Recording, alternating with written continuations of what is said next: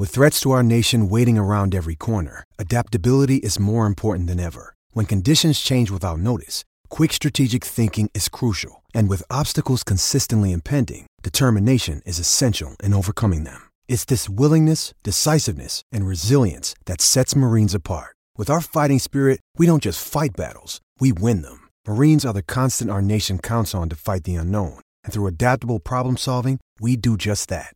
Learn more at marines.com. Another day is here, and you're ready for it. What to wear? Check. Breakfast, lunch, and dinner? Check.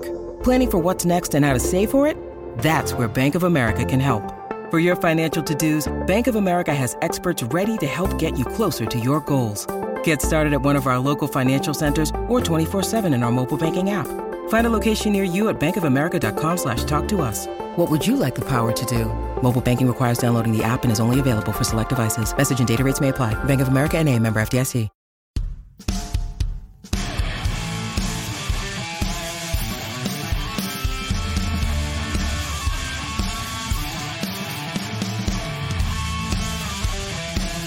This is the Nasserman Hockey Podcast with James Nichols and John Zella. Okay, and welcome back to the next episode of Nasserman Hockey Podcast. James Nichols and John Zella here as always.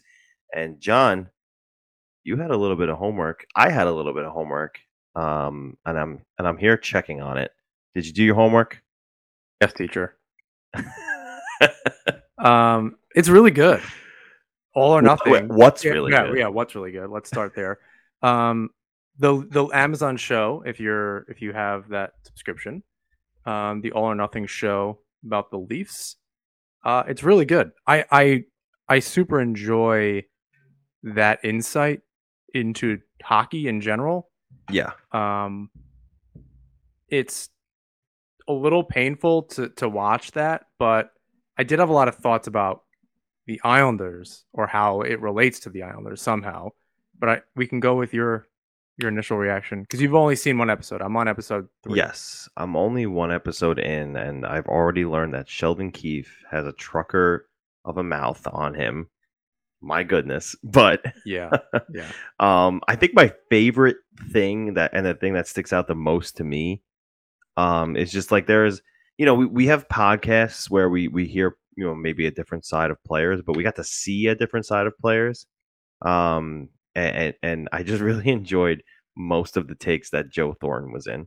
Like when he was driving to the rink, listening to Sean Burke, I think it was Brian Burke. It was Brian Burke talking about how the Leafs didn't need him. Yeah, that was tough. As he's on his way to the rink, and he's just kind of like laughing it off. He brushes it off pretty well. Thornton is a riot. He's a lot of fun. I'm disappointed that we didn't get a lot of him, on intermission interviews and things like that. Just East Coast, the Islanders played him, under 20 times like in his career. I'm sure he would have put up 1 million points. We'll see him a little more this year, though. See him a little more this year. Because the last year was on Toronto, and they didn't play Toronto. So Atlantic Division folks will definitely see them a little bit. One of the things that stood out, one of the lines that stood out to me, and I heard other reviews of this as well kind of point this out, was Keefe saying Stanley Cup winning habits. And I couldn't help but think about the Islanders. Okay. And how that's exactly what Lou and Trotz did with this team. Yeah. They established this was a decent team. They'd made the playoffs, they had made the second round. They lost to a very good Lightning team kind of on their way up in 2016. They had some good pieces. They had a lot of the right stuff, but it was that lack of defensive responsibility. Didn't have solid goaltending. They didn't have that kind of good core from management and the coaching staff. Like Doug Weight hockey was just like helter skelter, to use a Doc Emmerich term. It was all offense, and you just can't, they won some hockey games, but it wasn't that sustainable. And I couldn't help but think about the Islanders when I heard that, and how that's exactly what this team has. That's what makes this team attractive. to free agents. Obviously, you have guys that want to come here now, however old they are. But you have skilled guys. They've just created something really good. I don't, the things and the problems that you're seeing on the Leafs in this series, and I'm not even all the way done with it. It obviously gets worse. Well, it gets better before it gets worse, but it does get worse. It's something that they're lacking somewhere. There's something, and they tried to solve that with Bogosian and Thornton and Simmons. And Simmons does a really good job kind of filling a little bit of that role. Thornton keeps people loose.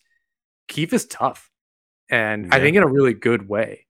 He's had a lot of success. I believe he won a Calder Cup with the Marlies. I think so. In recent memory, he's been kind of by Sheldon Keefe's side for some time.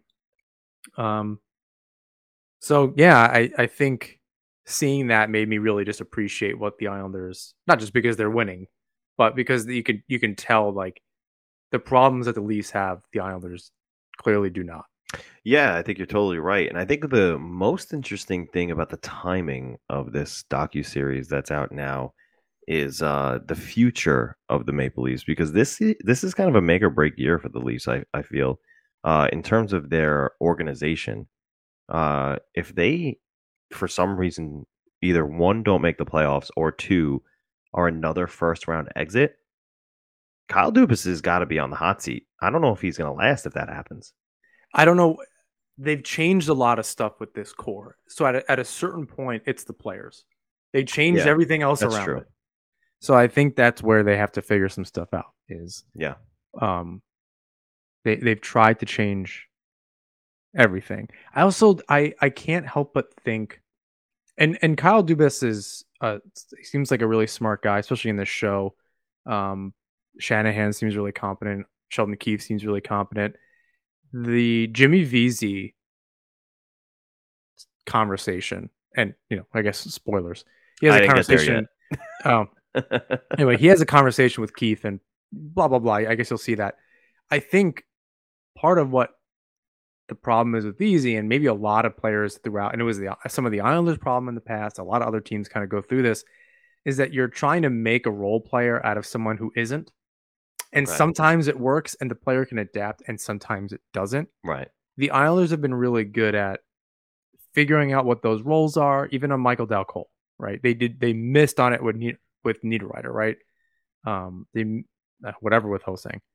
But with Dal Colle, they seem to have been, okay, this is Cizikas. These guys that they've kind of groomed over this, they've really been able to, they adapted. But the team also was like, this is what you're doing.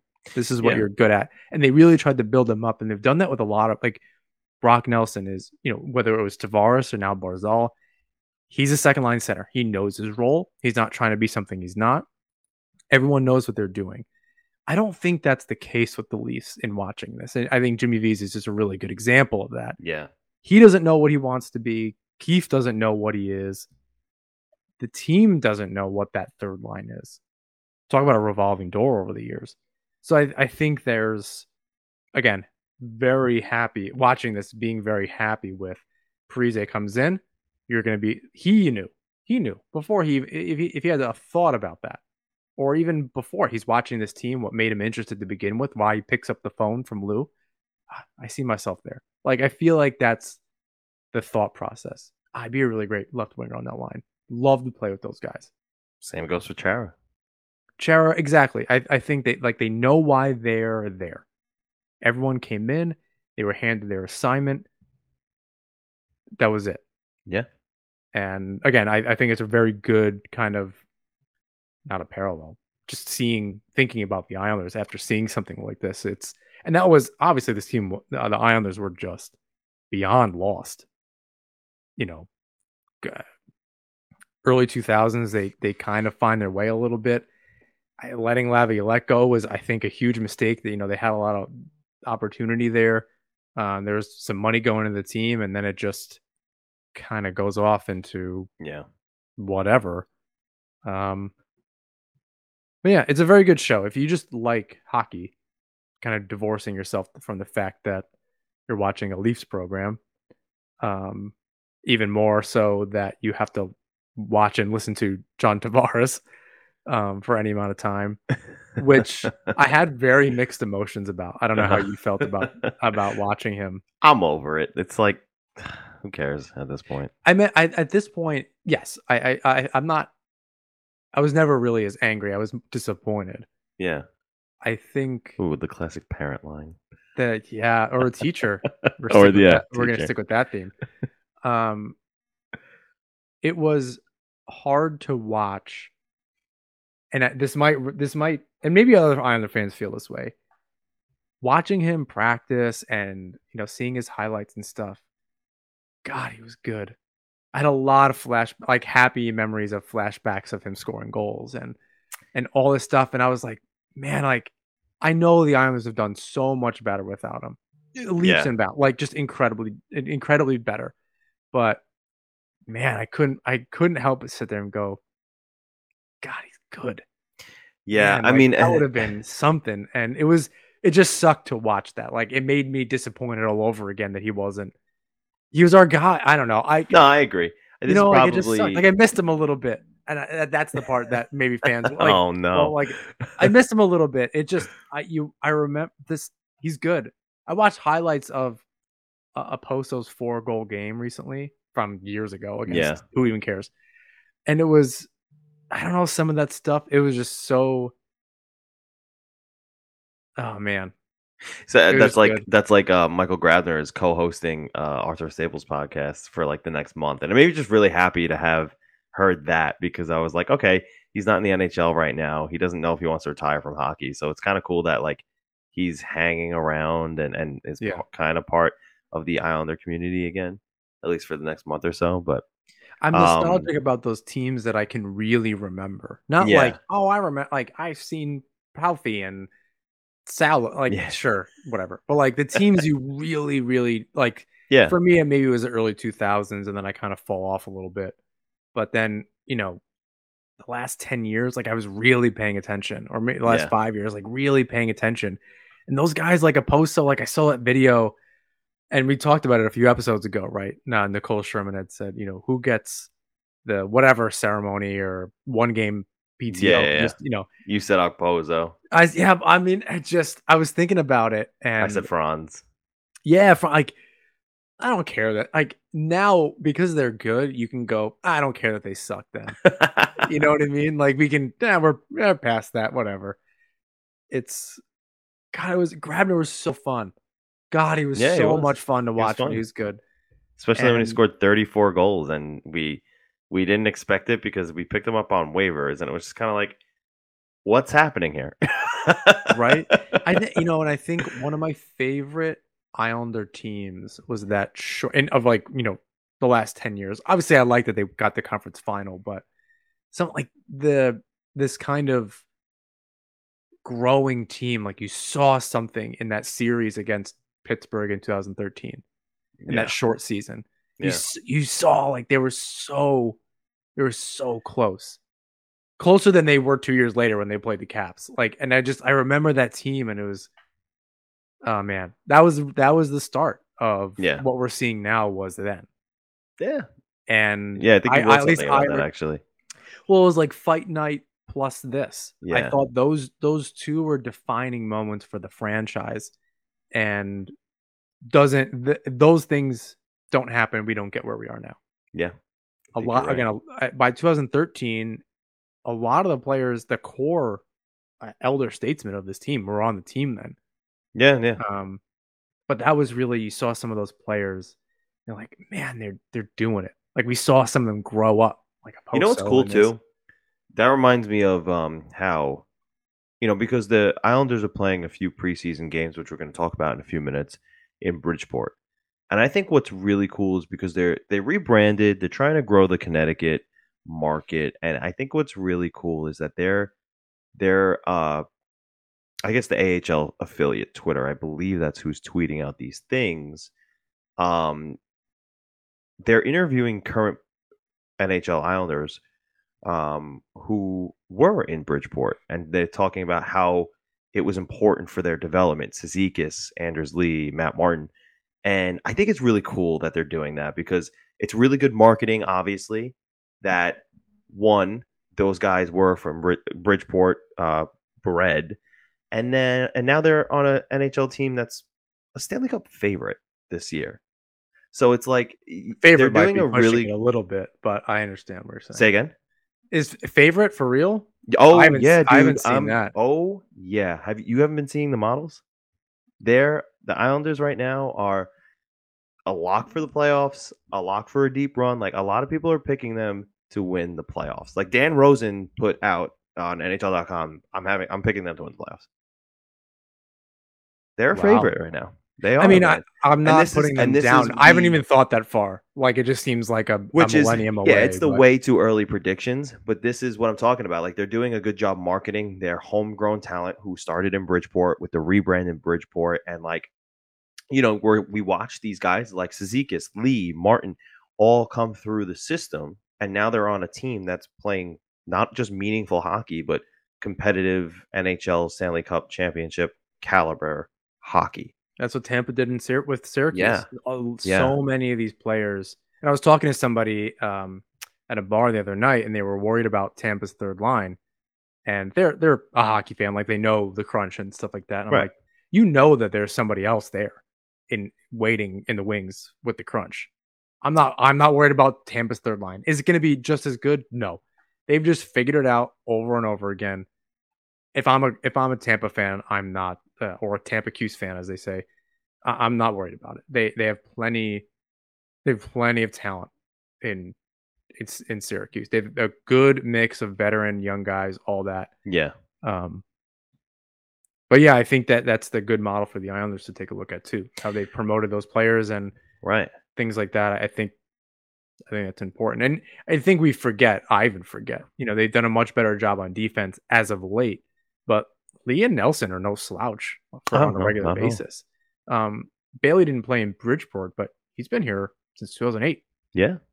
I think he had a few games in Bridgeport, like rehab stints and stuff, but he wasn't an AHL player for like, extended period of time.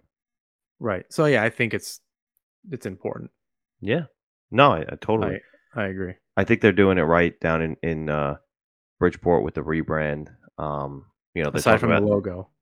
Yes, aside from the logo.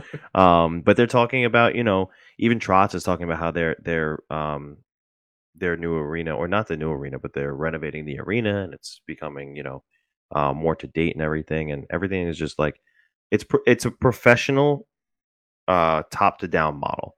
They want the Bridgeport Islanders to have the literal same model as the New York Islanders. And I think that can only be a good thing. And I think it'll translate to more, to more outcomes, kind of like how the Tampa Bay Lightning did it with the Syracuse Crunch. It'll only translate to more outcomes like that because those players in the AHL will be groomed and ready to know what it's going to be like to play in the NHL and for an organization run that way. I agree. Hopefully they can do that if they can pump out, a few more players here and there. Let's go. Like what a difference a few years make, man. What a difference. I mean, we'll see what some of these younger, prospects, if the Islanders can keep, 1 or 2 prospects at a time. No, I'm talking organization.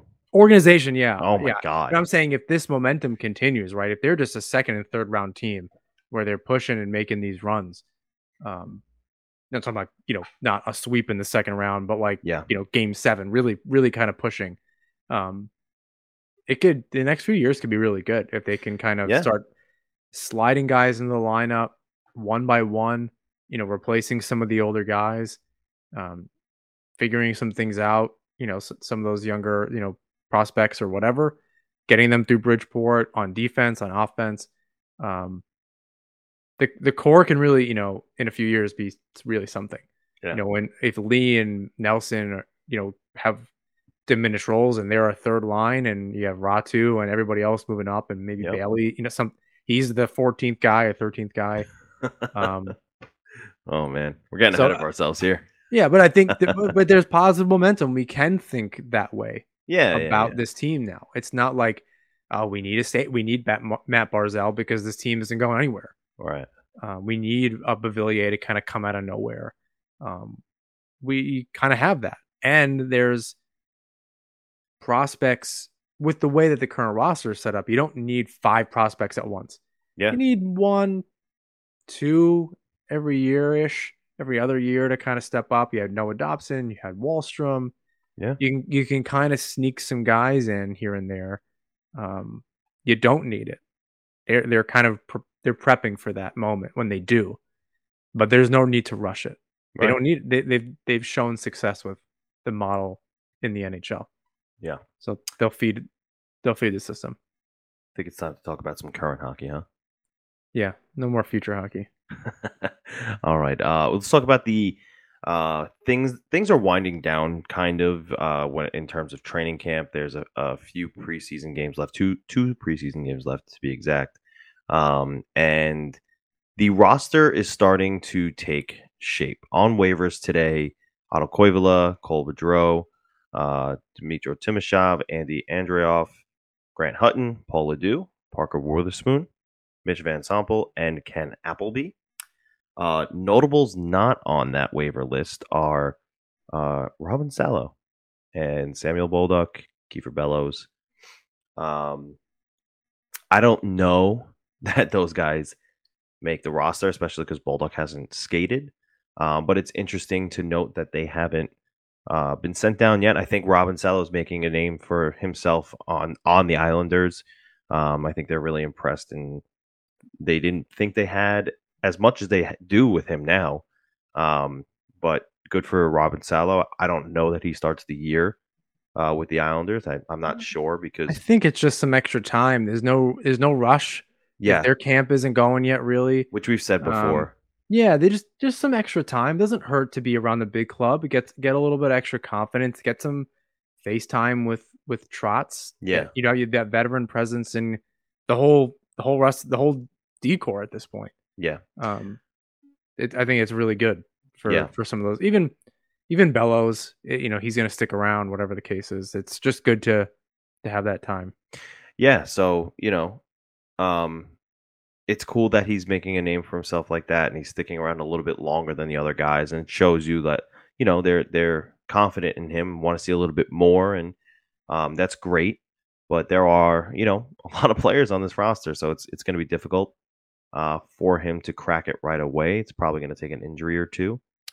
But good to see yesterday or 2 nights ago, as you're hearing this, that Anders Lee skated in his first game since the injury, and he scored from his office right in front of the net. A classic Anders Lee goal. And then in a post-game interview, he was actually asked about his knee, and here's what he had to say. Yeah, it felt good to be out there. Nice to get on the ice and be with the boys. I think, it wasn't like the prettiest of games overall. I think it was kind of a sloppy game, but it felt good at times and continuing to build on this. And I wasn't really nervous about the knee or anything like that. I knew it's in a good spot. It's in a good place. We've come a long way. So it's just honestly just getting reps in the game. If it was just like any other preseason, getting ready for the year. So my initial thought on what he said was, he said he didn't really think about it. And I think he proved that he didn't really think about it because he went right to his captain's brain and said, it was a bit of a sloppy game. And he just didn't even address right away the question. He was like, yeah, I didn't think about the knee. It was a sloppy game. And he kind of started talking about the game. He's probably so excited. Yeah. Like to just be talking about hockey again. He doesn't want to talk about the injury. He probably does feel better.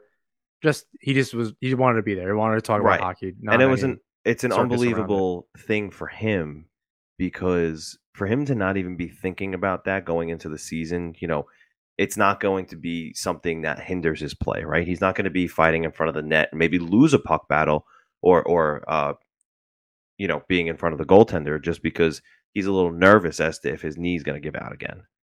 I think that's great. Yeah, I'm excited to have him back. I'm really, and your next note here is about the top 6. Like, I'm just excited to see it go. Yeah, I want to see them all together. I'm like I said last episode, I'm in the throes of writing an article about it. I really want to see a hell of a season by Beauvillier. I know what to expect from everybody else. They all continue to do a really good job. But Palmieri came in and did a really good job in the playoffs, 7 goals. We know what we're getting out of everybody. Yeah. Some question marks with Lee. Let's get him his timing back and all that. But god damn it, do I just want to see Beauvillier just pop off this year? Just unbelievable. Make that next contract hard. Yeah, and he's go for it. Really go for it. Yeah, he can be a real difference maker on this team this year. And he started showing it already in preseason. A couple of good. I think he has a couple of goals. One on the power play. Nice snapshot. Quick top cheddar. That was a sick goal. That was a sick goal. It was a good goal. And you'd like to see more of that. Again, it's just preseason, so you take everything with a grain of salt. But yeah, the top six looks like it's coming to form. You'll probably start seeing Trotz roll them out regularly in the rest of the preseason, so they can get reps together in game situations. Lee, Barzal, Palmieri is line 1, and your Killer Bees line 2. So good to see. And here's Trotz on what he thought about the first line of Lee, Barzal, and Palmieri. I think it can be a handful. You think it's got all the elements that you think of, all the good lines over time. You've got a real dynamic person in the middle with Barzy. You got a top shooter in Palmieri who will go to those hard areas, but he's a shooter. And then you've got Anders Lee, who's is a massive man who heads to the net, wins puck battles, loose pucks, those type of things, and creates all those those hard matchups for the defense down low. It could be a really good line. They're capable off the rush, but they're very capable and dangerous in zone. So I almost wonder if Trotz had actually heard some of our conversation, and I'm joking here, obviously, but I wonder if he heard through through the grapevine. Which one of you told him? Which one of you did it? Yeah. if someone had heard through the grapevine that Palmieri maybe wasn't the best fit on the first line because Lee's already there, but he made the comment that he's a shooter, he's a good shooter, and it's actually over the past couple of weeks. I know we said maybe Wahlstrom would be a better fit. We'll talk about him a little bit later, but it's been proven by some writers, which by the way, Islanders country's spoiled with good writers. That Palmieri actually does shoot a little more from distance than Lee does, and this might not be a bad formula to go into the season with on the first line. Are you talking about Mitch's stuff? So Mitch found a nice heat map where did he make it, or did because I saw that I was going to it's Icy Data. Maybe he made it, or maybe no. Is that what it is? Yeah, at Icy Data _hockey. Yeah, so and I was going to bring it up. That was on my list because we did not think the same thing about their games. Right. And turns out I was right. Turns out that you were right. Yeah, so Palmieri actually does have a history of scoring from a little bit more of a distance than from the front of the net like Lee. He does also have a good percentage. I think it's a pretty even split for Palmieri where he scores from a distance and from in front of the net, whereas Anders Lee is pretty much just from the front of the net. He doesn't shoot a ton. He's more of a rebound, clean up the garbage kind of guy. But again, I always knew Palmieri had a good shot. I just thought his style was a little closer to Lee's. But again, I'm not afraid to say that the styles it's going to work. The styles aren't I've closer. Been convinced. Yeah, the styles aren't necessarily closer. Even with Eberle, even though their numbers were closer, and that was one of Mitch's great points. Was where was this argument when Eberle was on the team? Their game is obviously very different. It's just where they score goals from. Mm-hmm. That's not necessarily the same thing. Yeah, which is a valid point. How they get to that point isn't the same thing. But on top of that, Palmieri obviously isn't scoring goals from there, or not as many goals from there, and that's why I think this balance will work really well. Yeah, I think ultimately, one thing about Palmieri, he's not afraid to fight and get the pucks out of corners and stuff, but he's also not afraid to bang bodies closer to the net. Whereas, he's a feisty dude. I He's a do feisty like dude. that bite to his game. That first line, especially with Lee, but adding Palmieri as well. They're not gonna be fun to play against. Yeah, I think, Paul Eberle tried to fancy his way through defenders and score from the bottom of the circle, and I think it might work a little better for a guy like Palmieri, where he's probably not going to try and fancy his way through defenders, but he's gonna push through, and he's gonna get through, and he's gonna fight his way to the, maybe not the front of the net, but to the bottom of the circle where he can get a good shot off, and maybe that works better than the soft hands and the dangles. He creates that role on the team is Barzal, right? Right, Barzal is right. gonna be shifty, find get a good look. Palmieri's job is to find the hole, Right. find the open space in the high slot. Lee's down low. That is how that is going to work.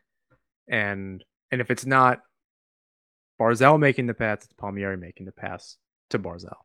Yeah. I'd love to see that same kind of heat map about Barzal. I wonder where he's scoring a bunch of goals from too. I would, something tells me it's closer to Palmieri. So it's a good, they can both kind of do that. Obviously, Kyle is not as talented on his skates as Barzal. Few players are. Yeah. But that line, I think that the chemistry will work out.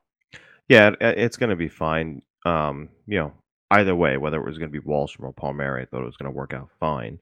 But ultimately, Trotz did decide that it's going to go to Palmieri first, and will likely open the season that way. And Trotz did have some comments on Wahlstrom. He said that he's not having the best camp so far. And I don't know. We haven't got to see him a ton because mostly the games haven't been aired, and they're figuring that out right now, or they've been figuring it out on the fly for preseason. But from what I've seen, he's been okay.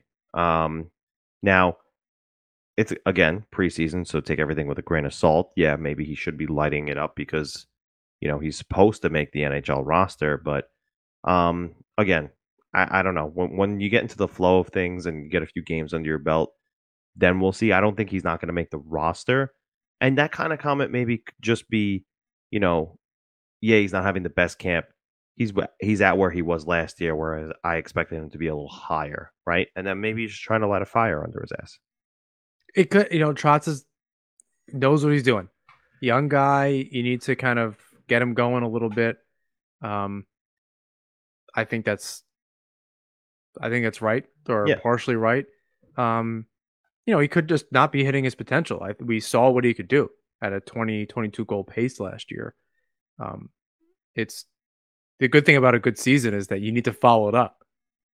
So you don't want a sophomore slump, and Right. a lot of players are susceptible to that.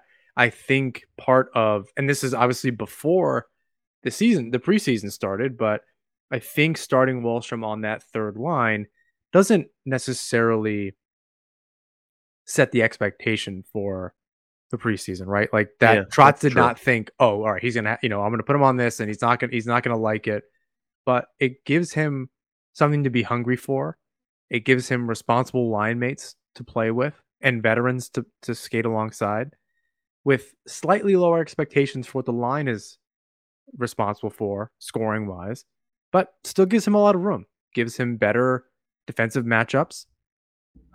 Get him going a little bit. Yeah. He's gonna get power play time. He's going to get top line minutes in some respects, or at least top 6 minutes with the power play. Where Peugeot is not going to get that. Maybe Parise on the second unit just to kind of be in front of the net. We'll see how that shakes out. But yeah, I think that's important for Wahlstrom. It gives him room to grow. You're not setting him up for failure. You're setting him up to gain some momentum, get something going here.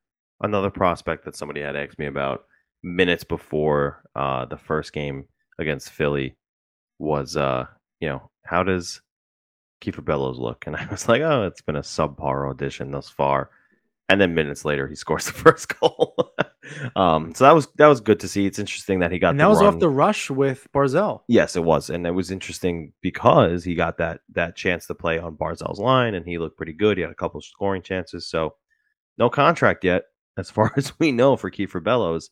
I'm sure it's done and in the table, and or Yeah, we're if just they're not on the aware. ice, if they're on the ice, Yeah. something is signed, and it's not a PTO. Right. So it's they're okay. Yeah. They're getting. There's a bunch of two ways. Yeah. They're making it work. Look, I wonder if some prospects are like, I'll take a two-way. I want a one-way, but I want to be on this team. I want a shot. Yeah. Like you want to be a part of that. You're not, I don't think it's going to be like the Boston Bruins where they're taking team discounts, home team discount all the time, but these guys want to be here. No, The young guys are like, there's not that many prospects ready, right? If Bellows can just get back on track, he takes Parise's spot next year or something. You know what I mean? Like, it's not a bad idea. There's an opportunity, or the second line, right. Or Bailey's spot, something, right? Like, that's not crazy to think about. I'm not saying he's by saying that, I'm not saying he's leapfrogging Wahlstrom at all either. But he has an opportunity to find a spot on this roster. Like, it's not that crazy. Yeah. He needs to have that line could easily be Bellows, Parise, and Wahlstrom next season. Yeah, he needs to work his ass off this year. He needs to have this like the kind of year where you're like, leave him in Bridgeport and let him lead this team. Let him just get all the confidence in the world and bring him up during the playoffs, get him back with the big club, get that exposure with him, see really how it's done. Yeah. Couple an injury here, there, whatever, he gets in the lineup, in the playoffs, you make stuff happen. Yeah. You're hungry. I think that's he's there. Like, there's something. They need to develop it. Hopefully Bridgeport can bring it out of him on a consistent basis. He's also very young, and he's not a big gentleman. So could be, put some weight on, whole bunch of stuff. Just have a good year. Yeah, we'll see what happens with Kiefer Bellows. But over on the blue line, got to talk about Erik Gustafsson, man. He is playing well. Another 2 assists in the last game against Philly.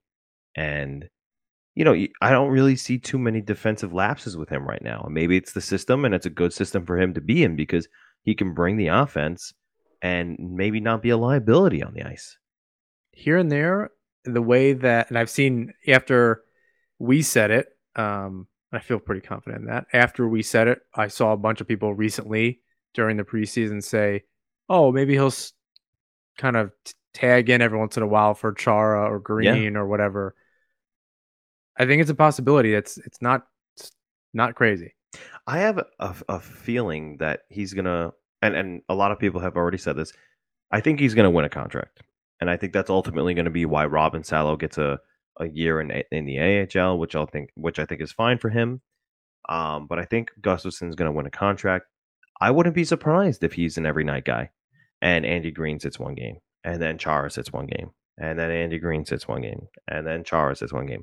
I don't know how that dynamic's going to work, because we'll talk about how Chara has looked with Dobson in a minute. But Gustafsson, he's only 29, and he's not that. We've said this already. He's not that far removed from a 60-point year. Maybe he just had a few off years, kind of like Aatu Räty in the COVID years. I mean, you need, if it's, we could talk about the system, and other teams say that about the Islanders and the goal. I don't give a shit about that. If the system can help and they're winning games, you're just jealous if that's what you're pointing to, and blah, blah, blah. If Gustafsson can benefit from that, that's great. And you need him. You don't really even need him to score goals. You need him to make, play a solid game. Be a quarterback on the power play. Or just don't be noticeable. Be a fucking ghost out there. But that's the thing. I think he's going to be more than that, right? I think he can be more than that. My point is, if he's just there to get a rest for Chara Green, be a ghost. I don't want to hear your name. Get the puck out of the zone. Get it to those players. Clear the front of the net. Block a few shots. Your guy. Be regular guy, and don't fuck up. That's it. That's your role in this team. It's like some third lines on just, you're here to make sure other people can get a rest. Be regular guy. I like that line. Just be unnoticeable. Yeah, but I mean, I think, and again, I think he could be a little more than that. I think he's going to be important for driving offense. I think he's going to be important for transitioning from the defensive zone to the offensive zone.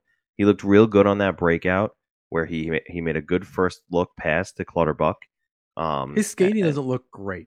I'll say that. Maybe not, but he makes up for it with his decision making. Oh yeah, I mean the pass looked great. Right.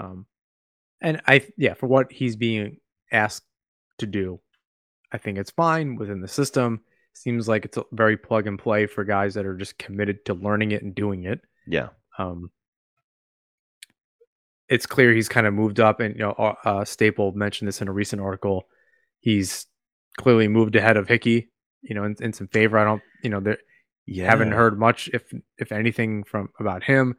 Haven't really heard anything about Aho either. Actually, no. Sebastian Aho, Trotz has liked his game. Says he's looked really good. He's had a really strong camp. And those are Trotz's words. So again, another guy who's on contract, who I think at this point you're probably looking at Gustafson as 7, and Aho is 8. Hickey's like the odd man out. And I said this again this morning too. No one can use this guy. Like, they can't trade him for a 4th. Like, I just want to see him play. So he's a guy I want to see succeed. So this morning, Elliot Friedman put out another 31 thoughts, and the written version, and 32. I feel like he did say it was 31, but you're right. Either way, he put out a thoughts article and spoke about Ross Johnston and how the Islanders for the past couple of seasons haven't wanted to put him on waivers because they know that there are people or other teams who are interested in maybe snagging him off of waivers. And the reason why I bring that up is because I wouldn't be surprised if there's another move before opening night. I really wouldn't be. There's so many contracts. Where are all these guys going to fit? And you're not going to lose a Johnston for nothing if you know that there are other teams who are waiting for that to happen. I did see something, and I'm going to try to find the tweet as we're discussing it, but a taxi squad was not out of the question. That I also did this see. year. Yes. So now waivers still exist for those, and I believe it's the same rules as last year, that those same things would apply for this season. Yeah, it could be. I'm not sure, and they don't even have. Go ahead. They don't even know if it's going to happen. Sorry, you can go. No. I'm not sure what every other team's waiver situation is. Johnson's on an affordable contract. A lot of these players are on pretty affordable contracts. It's something the Islanders can leverage throughout the season and get guys rest if they need it, or just know that they have depth that are just around the team. So I'm with you. I don't really know. I mean, there's certain players that are definitely going to be on waivers. I think I think we did the math last episode, and I can't remember how we got the 23. Two goalies, that's 21. We know the 6 and 7 with Gustafson, so that's 9, right? Yeah. What does that leave us with? I don't know. I can't math right now. It's been a long day. God, this is embarrassing. So 23 minus 2 minus 7, it's 14. But that's your 12 guys. You know who they are, plus Ross Johnston and Leo Komarov. Yeah, but and almost like you can take that to the bank that's who it is. Now that's 23. Varlamov might be. He's not been on the ice yet. No. Schneider did get a shutout the other night. No contract. Good. No contract that we know of. So Varlamov, what I'm worried about is Varlamov's actually out and needs to be on LTIR for 2 weeks. And that means Schneider's backing up and Sorokin just freaking going for it. Could be. So that saves you the Schneider situation, and that's likely a 2-way deal, not a problem. I don't know if it's going to be an LTIR thing. We'll talk about Varlamov later. I mean, we could talk about Martin for a second. He might not be around for the beginning of the season. We don't exactly know. He's been doing drills better part of a week. Who knows? Does that mean that? So you still have a Richard Panik around? Does he get that shot? Is Dow Cole, who's kind of, or Ross Johnston for that matter, he can easily take that spot. I would hope that that's the case, honestly. But so you're at risk of losing a Dow Cole, a Richard Panik. Well, Dow Cole is going to be on a 2-way. Sure. Okay. But whatever the case is. But so you're losing Panic then. I don't know that. I mean, which is why I feel there's a possibility that there could just be a cap move, a cap dump. The odd man out to me is Leo Komarov. Unfortunately, listen. You can hate Leo Komarov as much as you want. I disagree with that.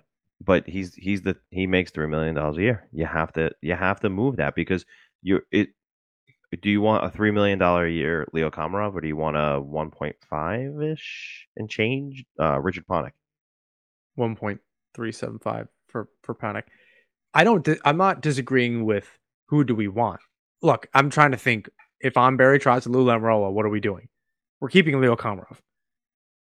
That's just what they like. It's a safety blanket, as Staples said in a recent piece. Komarov, I think, is sticking around. They can move Dal Cole down and save that money. They can move Hickey down and save that money. They can move Panik or move him down, whatever the case is. You're saving a few $1 million there. All of a sudden, you actually have some cap space.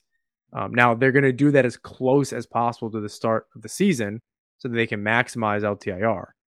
But for Boychuk, because he's whatever. But I think Komarov and Johnson are your safety blanket depth players. You can always call up a Dal Cole. You know who else you have in the A. I don't know. I mean, maybe you're right. It would be kind of fantastic.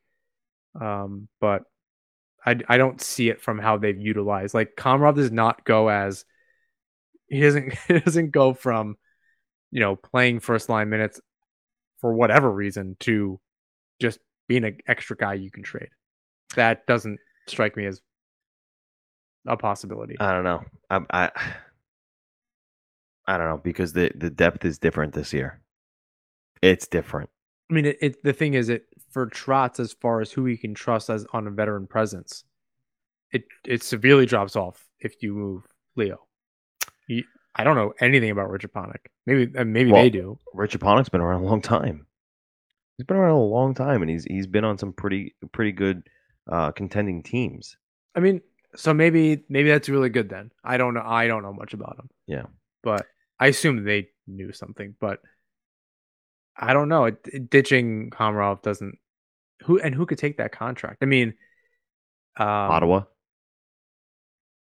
Yeah, they're below the floor, but they still have to sign Tkachuk. Detroit. They're below the floor, still have to sign Tkachuk, but they'll still be like $10 million, maybe $15 million in cap space. I think it depends on actual cash. A lot of those teams don't want to spend the actual money. Cap hit's fine. For the 1 year? It's cash owed. Year. Yeah, a lot of those teams are just straight. Who's even... It's like Buffalo. They're just Buffalo. They're just looking to not pay people. Yeah. Arizona. I don't know. I think pay people. What's that? They're looking to pay people. They're paying everyone right now. Yeah, and they're all on expiring deals, which makes a lot of sense for Komarov if that was the case, because in a second they're going to have like $1 billion first and second round picks and nobody on the roster. They're going to be like an expansion franchise. They'll rebuild quicker than Buffalo after even without they lost an OEL and all that kind of stuff. I don't know. Yeah, that's tough. That's definitely tough. Let's talk about Chara and Dobson real quick. Chara's game in that second game against the Flyers looked real good. Dobson's looking pretty good himself. I really like that pairing, and I'm fairly confident that we're going to go into the season with that as the second pairing behind Pelican Pulock. Yeah, I mean, I would call the second and third pairing 2 second pairings. Sure. Because I think the minutes will be really close. I think it's going to be good. I think both pairings are going to be very good. I like that Mayfield gets a little more stability with Green. I like that Chara and Dobson are working out. Get Dobson on his way. Chara seems to have the whatever he's doing. He's got that touch. Whatever that touch is, keep doing it. Before we move on, let's just take a quick break and let's get to our sponsors. Support for this episode is brought to you by DraftKings. Hockey is back, and DraftKings Sportsbook has an unbelievable offer to celebrate the greatest sport on ice. New customers can bet just $1 on any hockey game and win $100 in free bets if either team scores a goal. Doesn't matter if it's a one-time clapper or a deft deflection, however they light the lamp, you win. If Sportsbook isn't available in your state yet, DraftKings won't leave you empty-handed. Everyone can play for huge cash prizes all season long with DraftKings Daily Fantasy Sports Contests. DraftKings is giving all new customers a free shot at millions of dollars in total prizes with their first deposit. So here's how to play. Download the DraftKings Sportsbook app now and use promo code THPN. Throw $1 on any hockey game and win $100 in free bets if either team scores a goal. This week, one puck in the net nets you one big win with promo code THPN at DraftKings Sportsbook. You must be 21 years or older in New Jersey, Indiana, or Pennsylvania only. New customers only, minimum $5 deposit, and $1 wager required.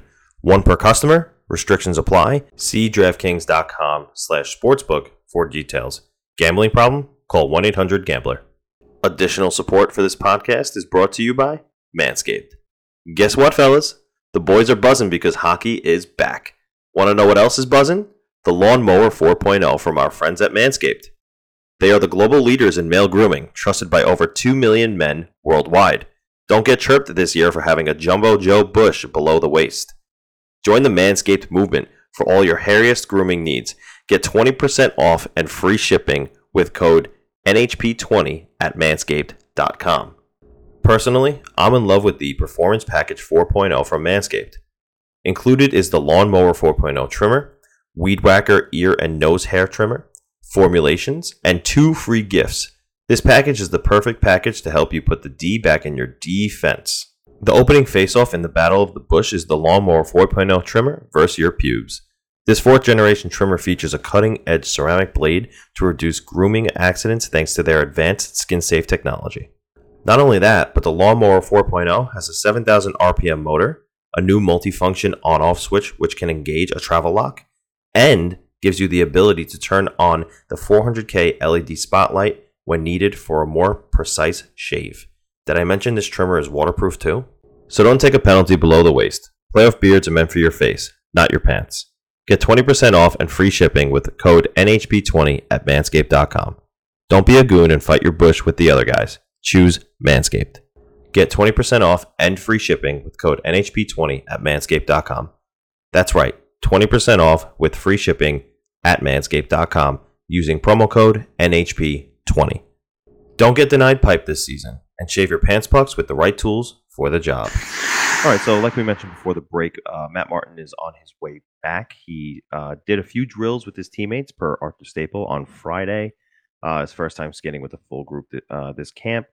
He's still a few days away from full participation, even in a practice, which means Martin, who did have ankle surgery, might not get any preseason games in.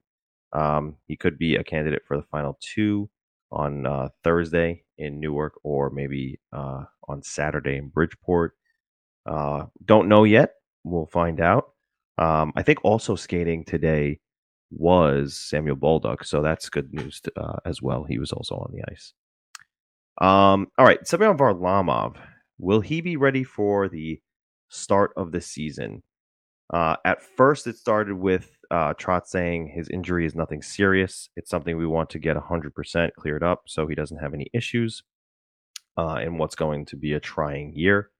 Once we get going, there's no time for him to recover. That was a few days ago.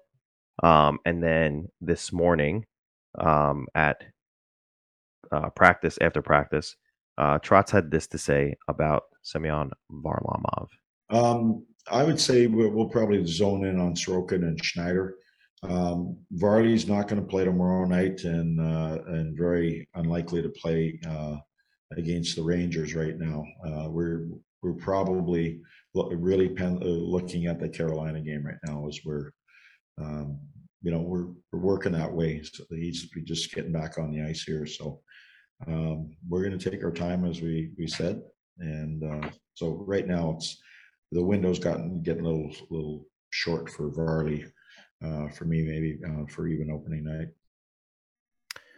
night. So it started as, he should be good to go for opening night, and now it's a little fuzzy for opening night. So you did hear Trotz say that they're going to focus on Ilya Sorokin. He's probably going to get the bulk of the games. It was good that Schneider got that shutout against Philadelphia on Tuesday. because prior to that, Trotz had admitted, he didn't show me much. He wasn't, someone I could turn to and feel confident in. And he actually doubled down on that in comments with Varlamov, saying if we didn't have Sorokin, yeah, I'd be a little worried. So, but it's looking like Sorokin and Schneider are going to be your duo going into the game in North Carolina. And then we'll see how much time it takes after that for Varlamov to recover. I hope he doesn't miss too much time. I think it sounds like they're just being like they're not happy with how slow it's moving, but it's not serious. Yeah, maybe they just want it to get better, and there's no reason. It's early in the season. Varlamov will likely be in and around Team Russia in the Olympics. Granted, he's not hurt, so there's no reason to rush him back. You have Sorokin there. You have a veteran in Schneider who we all hope can step up if and when. You're probably right. Sorokin gets a majority of the starts unless it's a back-to-back. They might even just let him ride. They really might, depending on who they're playing out west.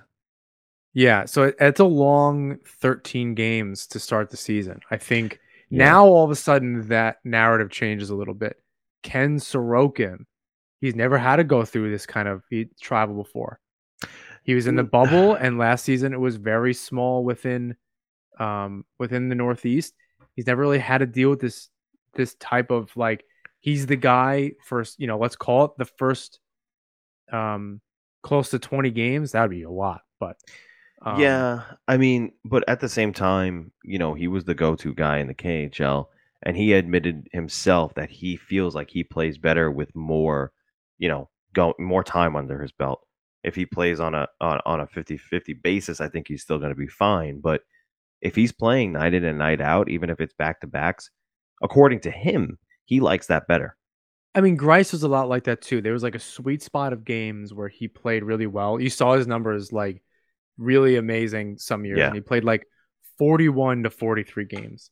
That was where his 960 save percentage. Yeah, it was unbelievable. And so there's probably his sweet spot too. The issue is he hasn't done it in a while. It's some acclimation. I'm going in with, I'm not worried, but I'm not just letting it go. I'm not gonna sit here and just toss it away like it's not a big deal. Definitely a prove me time for him. He has a lot of that experience. He's not that young. I mean, he's not old by any stretch, but he's a veteran, a professional hockey player. So I think you're probably right in a lot of respects there, but I definitely want to see it, man. It's not going to be easy. Some of those games are going to be tough. They play the Hurricanes, the Panthers, within 2 days, and they travel back-to-back Coyotes, Golden Knights. I imagine Schneider gets that Coyote start. You play, or I've heard before that you play your better goalie in the game you're going to win, and not what you 2 points. You guarantee the 2 points, and I've heard that before. So that's contrary to what you'd think, where you play the better goalie against the better team. And then at that point, you just play Sorokin twice. Well, then, yeah, I mean, then they have a little bit of a decent break there after the 24th. They have 6 days, 5 days in between, 5-6 days before the Predators, and then the schedule still takes a little bit of a break, but then it picks up after that. So,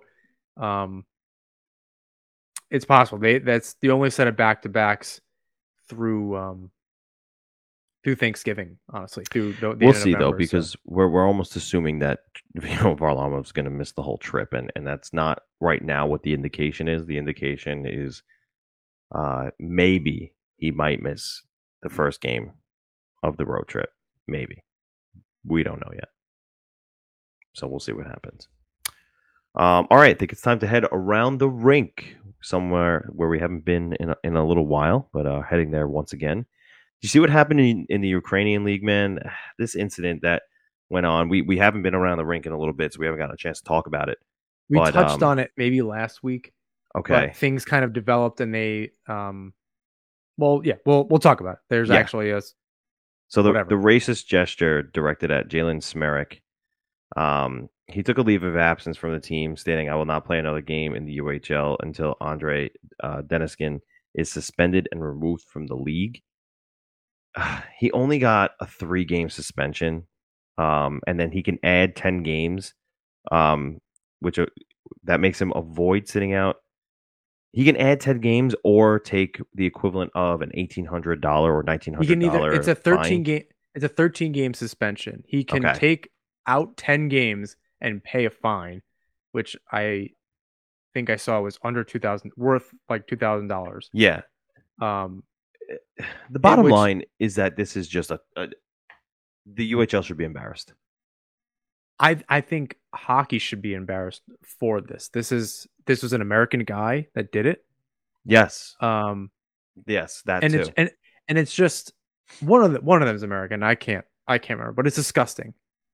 Either way, you don't want it to happen to somebody like that. Good for him for sitting out. Who knows if he'll get paid? I really hope he is, because He should. You better. there's no reason for him to play in a league like that. That's kind of letting it happen. I hope someone gives him a chance somewhere. It's just Some AHL team or ECHL, or I hope someone gives him a chance to play, because that's not fun. Wayne Simmons has come out and say that that's not unheard of.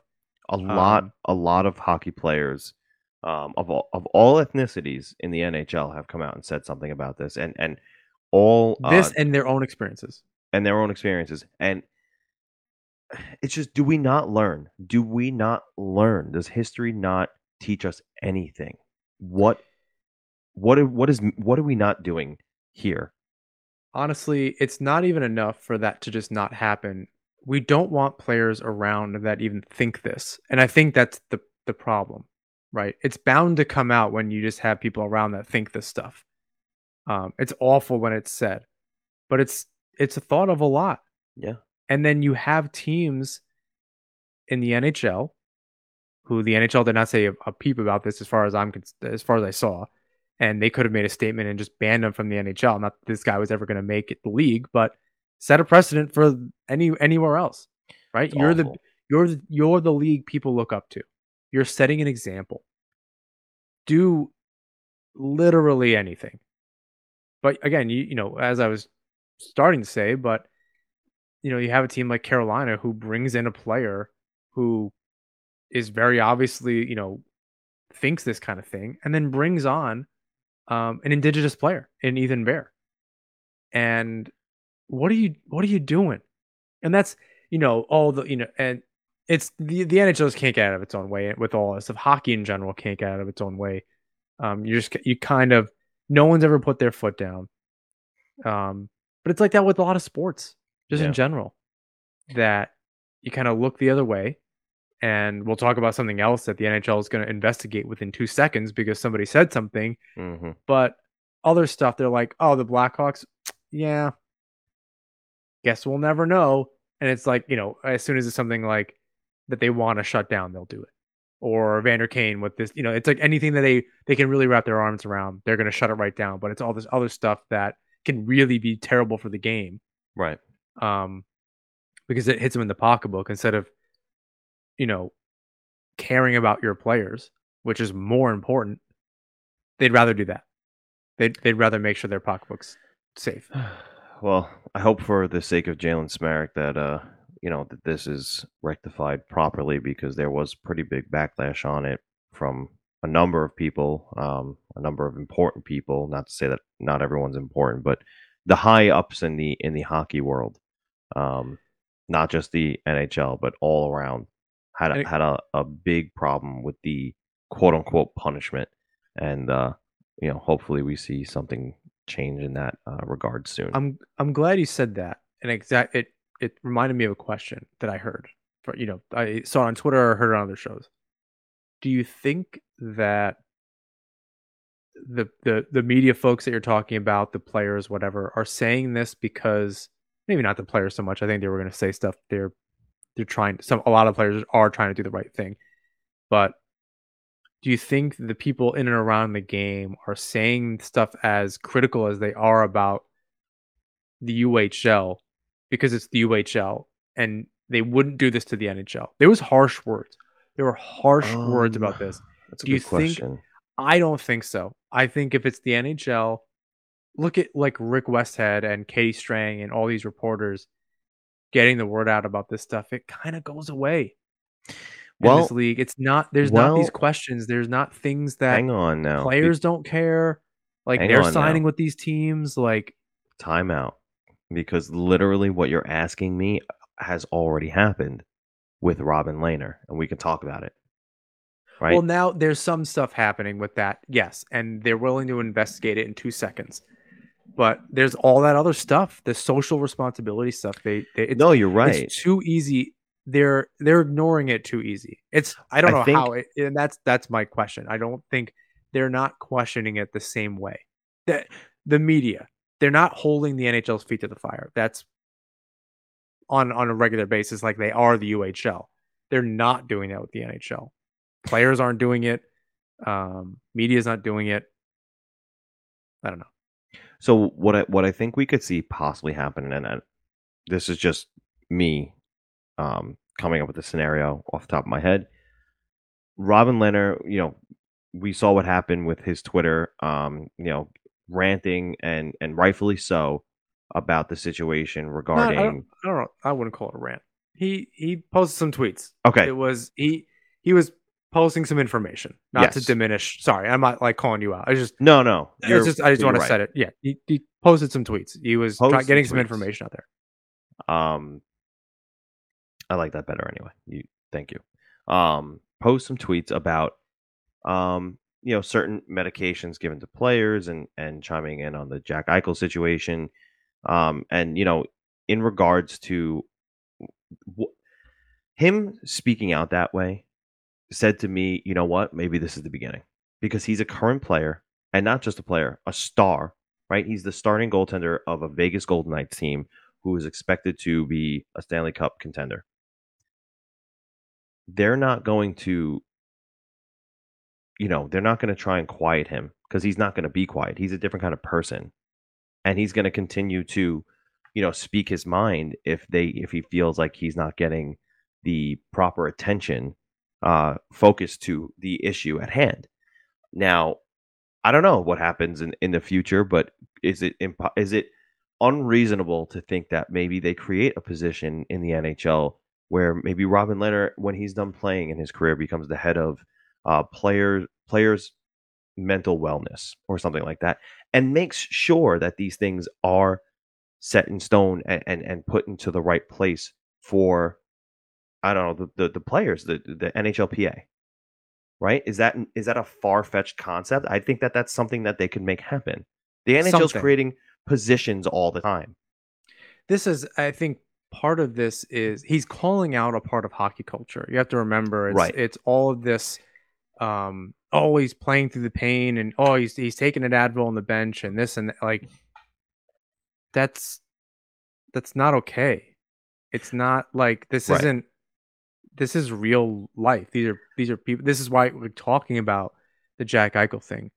You can want him to be traded, and the game is better with him in it. And we said this last week. I think his day-to-day life must be terrible. You ever just like sleep and your neck hurts? Yeah, like you sleep where like dude is probably in 10 times more the pain. Yeah, and can do nothing about it.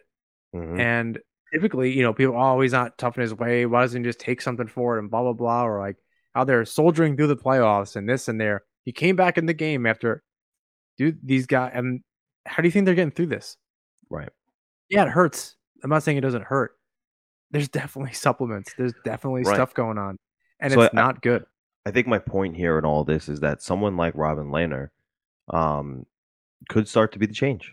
They need an alcohol and other drugs counseling type thing, on the player's side, and the PA who needs to kind of step up in general and actually take care of its players, hold the NHL teams owners to the feet to the fire. Yeah, they need somebody. In colleges they have the alcohol and other drug counselors or whatever you want to call it, whatever this position that you're discussing, whatever people want to call it. Right, and that's what I'm saying. I think it'd be worth it. I think someone like him could be the change. This could be the start of it. maybe behind the scenes, now I know now that so I'm glad we brought this up because Robin and I on Twitter had a little bit of a run-in only due to miscommunication. And I'm happy Robin and I were able to clear this up behind the scenes, and he knows now that I'm on his side of it. I had basically said, like, I quote tweeted his thread and I said, one, this is extremely eye opening, and two, I hope Robin's okay.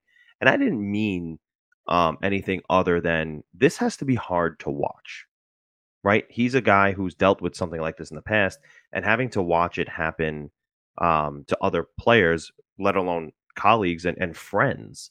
Because remember, he played in Buffalo. He was with Jack Eichel for a little bit. It's got to be hard to watch. He knows what he's going through. So it's upsetting to see. And they didn't friends even go see through eye to something like eye. that. Right. My understanding. Right. So that's right. Yeah. I'm glad that, friend of the show, Eric Cousin, sister podcast on the Hockey Podcast Network.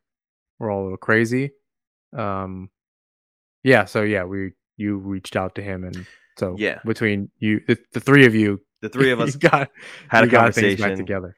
And now Robin Leonard knows that, quote, "You're a good guy," unquote. I was like, thank you.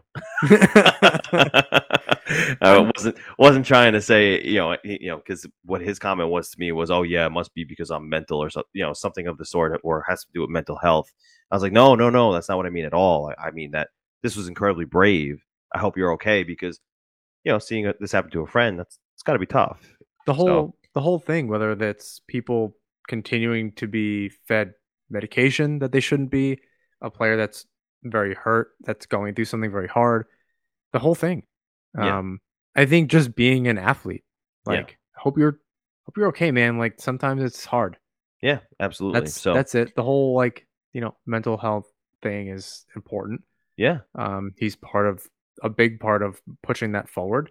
I'm happy that he was part of the Islander family for however briefly, and he had all that success, and now he's the number one guy in Vegas. That's awesome. Yeah. You want to see that as much as possible. There aren't enough spots in the league, but happy to have a story tied to the Islanders like that. Yeah. The good news about all this is that, the league has spoken to Robin Leonard, and they have, Leonard has openly stated that it was a positive conversation. And he can see the change should be coming, and it's on its way. So it's good to hear. Hopefully everything that has been spoken about with, Nolan Patrick had this issue as well in Philly, and that's someone or a team that Leonard called out. And somebody broke news about it, and I can't remember the guy's name. Yeah, I forget his name too. It was kind of retracted or whatever the case was, so that was a little messy. It's interesting too, because Nolan Patrick's now in Vegas with Robin Leonard. Right, and he's had a kind of an injury-plagued career, so that wouldn't surprise me if there was makes sense. Just kind of some issues. Alain Vigneault did not really address, unsurprisingly, Leonard's comments. Some of Leonard's comments, he later clarified that he didn't think, because it made it sound like Vigneault was actually handing the medication out himself. Yeah, Leonard later went back and clarified that was not the case. So this went on to like this roller coaster back and forth with a lot of different people. And, right. It was, it was tough to watch. You don't really want that kind of attention towards the league, and that's why the NHL is trying to put the kibosh on it, at least get it under control with him and control it. Bettman's not stupid. You wish that they had the same sense of urgency with Chicago to get that under control, or any other of the issues that go on throughout the league, and that happen. It's disappointing, again, when it's going to hit them in the pocketbook. They're very quick. Yeah. When there's something with sponsors and different, like, as soon as it's something like that, they seem to know exactly what to do. And when it's a team and owners and this and whatever the case is, they're, oops, that's terrible. I hate to see it. I think there's you hope that no, go ahead.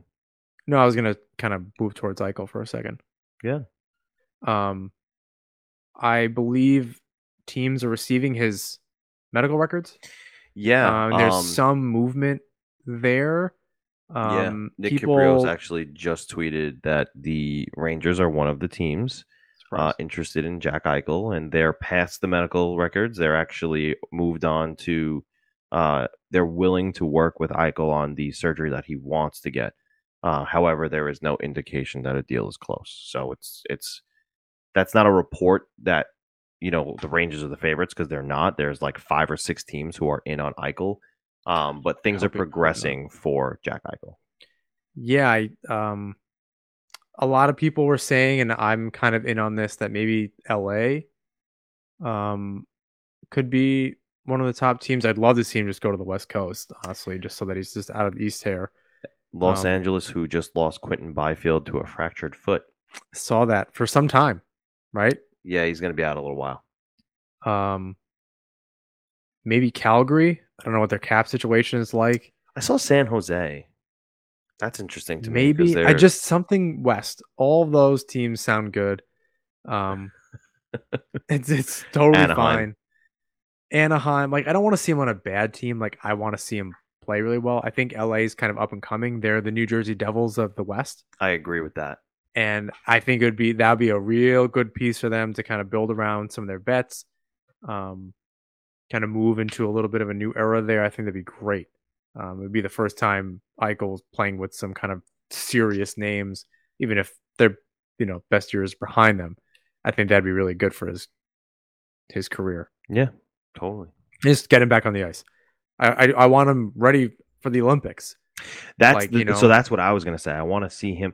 The right now, I don't know if you saw this. Team Canada had to, or the IIHF wanted. Is that who it is?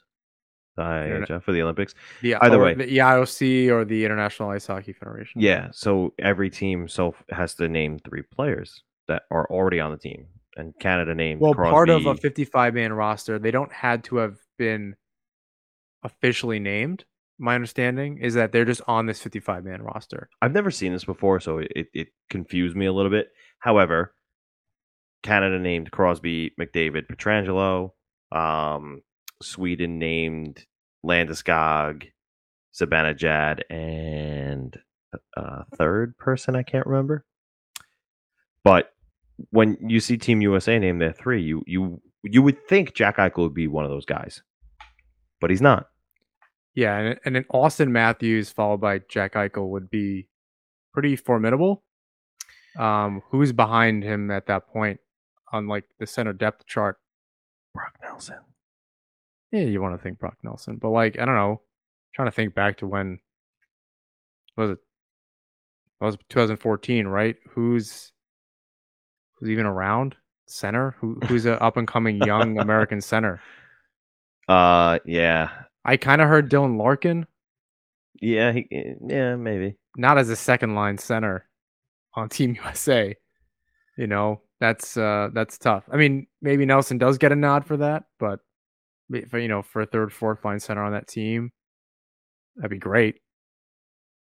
So I'm not sure what it looks like without Eichel, but you kind of hope he's just ready for that moving forward. Yeah, I'm trying to scroll through and find what that roster projection looked like. I can't think of any centers either. I mean, in 2016 you had Kessler, you had Pavelski. Oh God, yeah. No, even Corey Schneider's there. Oh, maybe Jack Hughes. Jack Hughes is a center.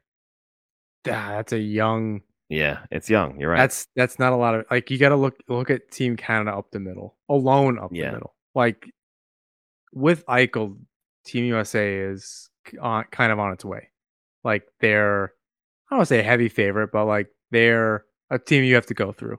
Yeah, you're definitely not happy about playing in the US. Without Eichel, it's that's a huge hole to fill. Yeah, no, you're right. It's and that's the issue, right? We're now being, we're losing Jack Eichel for Team USA, and that's a hard pill to swallow. And just hockey in general. Hockey in general. It just sucks. Yeah, it's not good for the game. Hopefully, we could see this situation resolve itself soon. There are talks that a trade could be in the works. Not necessarily, the Rangers, like I said before, it was just one report from Nick Kiprio saying that the Rangers have already stated that they're past the medical issue and they're willing to work with him, but that doesn't mean that they're in the running. So we'll see what happens on the Jack Eichel front. Maybe by next episode, we'll have something more to talk about regarding him. Next episode, season preview, real season preview. Yes, sir.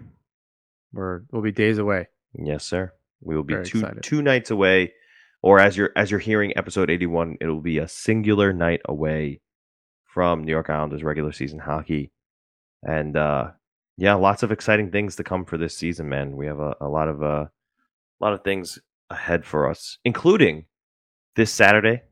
You can hear me on NHL Network's SiriusXM The Hot Stove at 12:30 Eastern Time. James will be cooking live on the air. I assume that's what that is. Hot stove. I assume you're cooking some kind of meal. Yeah, that's exactly what I'll be doing. Is it at least a hockey related meal? Yeah.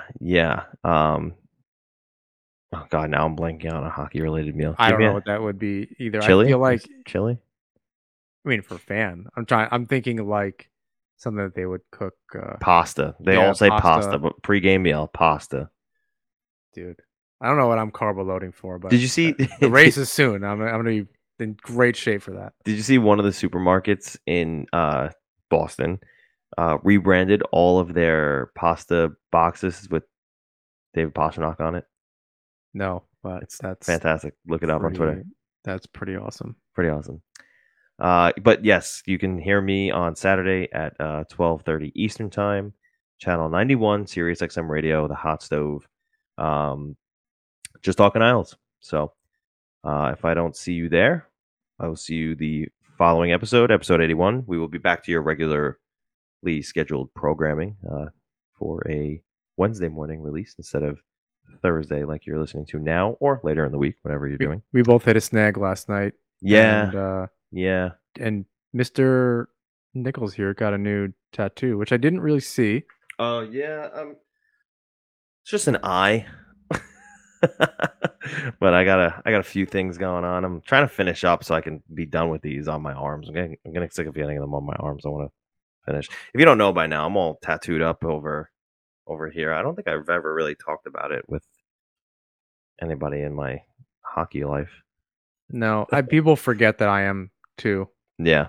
And then you have quite a few more than me, but yeah, sometimes like after the winter, people are like, oh my God, you have tattoos. That's weird. Yeah. Maybe we'll make a behind the scenes episode one day. We'll just talk about our tattoos and the fact that we're both drummers and we're in bands and stuff. People might want to know about that stuff. Could be fun. We can relive our former lives a little bit. Let us know. Comment to us on Twitter, maybe on our next episode tweet that you want to hear from us in our personal lives and some things that we do besides just talk about the Islanders on Nasman Hockey Podcast. This is a big part. This is the main part.